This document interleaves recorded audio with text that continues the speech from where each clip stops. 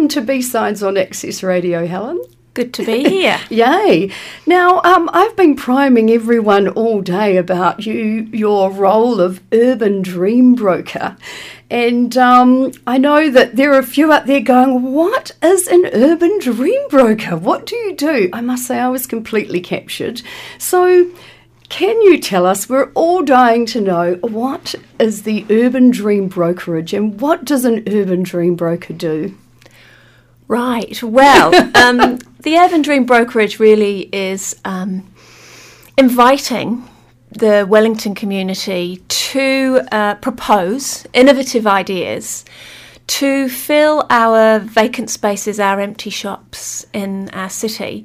And really, my role is then to broker or bring together those wonderful ideas and present that to the property owners or the property managers and agents and work together in order to realise that vision. What an exciting thing to do.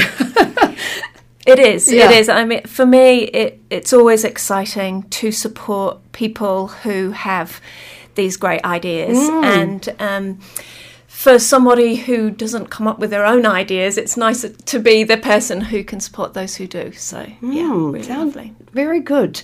Now, it must be quite an interesting thing for the landlords to be participating in such creative ventures, because I wouldn't say that was normal for them. What are they recognising as good for them, why they should do this? I think there's all sorts of benefits from getting involved with the Urban Dream Brokerage. I think for what I've found over the last 18 months is that it really activates what is a vacant space, and it brings life to that space that wouldn't normally be there between tenancies. And some of them do fall into a little bit of disrepair too. Well, not disrepair, but they get a bit dirty or vandalised, or without them being lived in? That's right, I think so. And so it gives them an opportunity to, for our projects to clean that space up, fill it up for a temporary amount of time, and really change the perception of what's been before and what the possibilities are for the future, I think. Yeah, and I really believe that, what you're talking about there too is that lived in, or that energy that people give a place, don't they? And they just add vibrancy to, it's like that dead house when you haven't been there on holiday. It just feels really flat. That's right. But also, I think property owners and managers are really just quite generous, and they support great ideas too. Great. And they want to be able to help where they can. And I've found time and time again how supportive they are of the different projects that goes into their spaces, and turn up and keep an eye on how the project's developing. So they really just like great ideas too. Good. And just so our listeners, because I'm imagining, one thing I did want to ask is, I was aware of the Urban Dream Brokerage a while ago. I thought it may be just for artists, but now it seems like you're extending that quite wide. Who are the type of people you're wanting to bring into this idea, or to get involved with the idea? Well, thanks for that. Yeah, it was originally funded through the Public Art Panel from the Wellington City Council. Right. Because of the great success and also outcomes which we couldn't have predicted by just temporary projects having a life beyond that 30 days, and some carrying on, 6 to 12 months. We recognised that it can also act as an incubator of ideas, and these spaces can host a whole range of community initiatives, and we don't really want to limit it to just temporary art projects. So it really is an open invitation. Yeah. And I think that we're always going to get proposals from artists and performance ideas and projects in that way, because it lends itself to that. But we really, we don't know what we want until we get it, and we'll take every proposal that we get and see where it can go. That's so exciting. So just to be specific, when I was looking, so any new designers, fledgling businesses, social entrepreneurs, community groups, you're open to anything in that realm? I think, yes, we are. As long as it's an innovative idea, it's breaking new ground in its thinking and in its approach, in the way that it can open up to be accessible, interactive, participatory, and brings life to our city, which it is a vibrant city as it were anyway, but it can even be improved. Great. Okay, so that is your mission, people. Bring life to the city. Just keep it seemly there. I can see you're all clamouring at the door. Now, I know that you've had some great initiatives already, but it might be quite nice for our listeners to connect up with the other ideas that have been going on. Can you tell us about a few of those so that they can be stimulated? Well, they've a real diverse range. We've had visual arts presentations, we've had some theatre performances. Midsummer Night's Dream was presented just recently. But we've also had some really wonderful initiatives that have progressed through to a sustainable model, as it were. Yeah. So Sarah Reid and Occupation Artists were based at the Grand Arcade on Willis Street there, and it was only for a 30-day licence. Right. And it was an opportunity for them, for Sarah and a few of her graduate friends from the jewellery course to get out of their back bedrooms and to come together and to use that time to share ideas, to present some of their work. And the Grand Arcade was so delighted by the space that they'd filled that they extended that to a rolling licence. That's fantastic. Sarah found that her work and her colleagues' work really improved as a result of being in the same space with others, but also the interaction with the public. Right. And the way that they built a relationship and a rapport with the people who did pass by that space every day, who'd come in and maybe ask questions about the different work that they were presenting or what they were working on. And as a result, Sarah got the opportunity to curate a couple of shows for international visitors to the city. And she found that she loved that too. Yeah. And it really provided that space for our ideas to shape and form, but also for the group to really commit to their own practice and to that of the jewellers as well and object makers in Wellington and beyond. And so now they find themselves at the Trades Hall with a space, a gallery up and ready to present more of that kind of thing. So that's been a marvellous success. That's and they great could story. Never have anticipated that without just giving it a go. Oh, yeah. And interesting, that public kind of working environment as opposed to the typical retail environment where things are just on display. That must have been very intriguing. I think it was for them, and what is a really great result for everyone is the fact that when they left after 6 months, the space was actually filled with a wool shop. That they presented the environment in which a paying tenant felt that it was a viable business for them. So the owners are delighted that through supporting this project for that amount of time, they've now got a paying client. That's great. That was a win-win, and I bet the wool shop's doing well after today.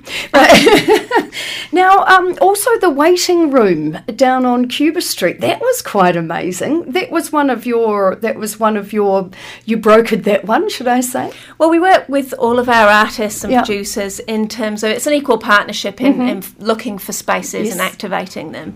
And Victoria Singh really identified as Cuba Street to be the space for her. And I think it was such a success for her as a performance artist, and the interactions that she was having from such a simple concept, really, of providing a space to wait in and to ask the question, what are you waiting for? And what is the longest time you've waited for something? And as a result of that, I think she extended her stay there because she was having such a rich, interactive experience that I think she's captured a lot there and inspired a lot of people as well to think differently about, waiting. That is very good. Now, you've got an amazing story yourself, Helen, because you mentioned to me the other day that art changed your life, and I said, don't tell me, and now I cannot leave without knowing what it was that made that change for you. Well, I think, I say that art changed my life, and it did, but it was finding my passion early on changed my life, and it happened to be the arts. Nice. And I think what was I was really lucky, and I think most people say that when they find their passion, is that I was supported by a few people to pursue that.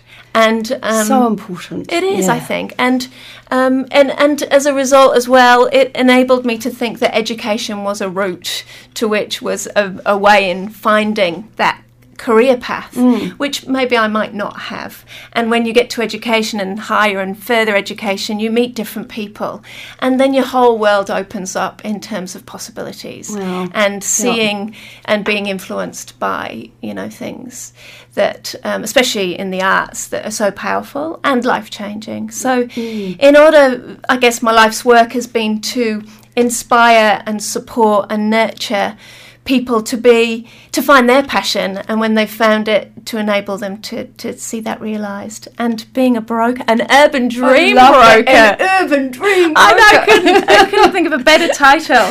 It's going to look great on your CV. To enable me to do that, and to support those ideas and flourish, but also to be working in the city to break down those barriers for people to engage with art and theatre and innovative projects really just ticks all the boxes for me. That's so exciting. I've got a grin from my grin is stuck to my ears, ladies and gentlemen. It is so nice to hear someone love what they do like that. Helen, now I know there's so many things I want to ask you, but I'm just going to ask you one more question. You're clearly not from Wellington, and I'd love to know how you got here, so we'll have to have another interview another day. But can you just share with us, as an outside perspective, we have, quite a unique city here. What do you see that we have that's special and that we really need to work on preserving or maintaining? I really got to go to the people. Really, I have been embraced by so many different people that I've come into contact with. Firstly, from Play Centre, I was a Play Centre mum, and that whole kind of cooperative community starting whereabouts? point. Play Centre. Yeah, where was you? In Miramar. Oh, cool. Yeah. But that whole kind of ethos and vision for our children. But then when I decided to move back into pursuing my career, everybody was just so open and generous in meeting for a coffee, suggesting other people that I should talk to, and people never saw anyone as being in competition with them. It's about community. It's about collaboration, and I think for me, because Wellington is so small, that you do pretty much get to know most people, or if you don't know them, you know somebody who does know them. Yeah, and that kind of relationship and that small kind of feel is really nice for me. Yeah. I think you've summarised something really quite special there. So I think that would be to just retain our generous spirit. Indeed. Yeah. Helen, one more thing. My brain just went blank there. There was something else, because I said I was only going to ask you one more question. But just for our listeners, with this brokering with the landlord, I guess I can hear them saying in my head, that's why I feel like I need to ask, is the idea that the rental would be, it is a win-win situation, that there would be rent would be negotiable, or that there would be no rental asked from the landlord, or is there something special there to encourage people to do this? I think in the start of the negotiations, we'd go for a no rent, and then it could possibly move to a low rent, or it could move to a coha. Each negotiation is different, but we look for the best solution for the project, in each situation, really. Yeah, no, that makes sense. And I could hear that buzzing in the head, so I thought I should ask, just so that would encourage people to talk, basically, and put something forward. Now, if people do want to get in touch with you, Helen, the Urban Dream Broker, where do they find you? Well, you can visit Urban Dream Brokerage, the website, and there's a contact form that you can go through there. Or it is, I think it is info@Urban Dream. Oh, I'm not sure. No, I can't remember. I think if you can find Urban Dream Brokerage quite easily on Facebook and urdreambrokerage@gmail.com. Oh, there she goes. There we are. Yeah. Somewhere in my head it was there. It's like eating dinner sometimes. You can't remember, can you? Helen, thank you so much for. I'm inspired. I'm buzzing. I'm just thinking space and energy and good ideas. And I think especially as we're now through our darkest day and now looking forward to lighter ones, I'm sure people are having lots of good ideas, so your phone should be running hot. Have you got anything else you'd like to say to our listeners today? Oh, I'd just like to say thank you for having me.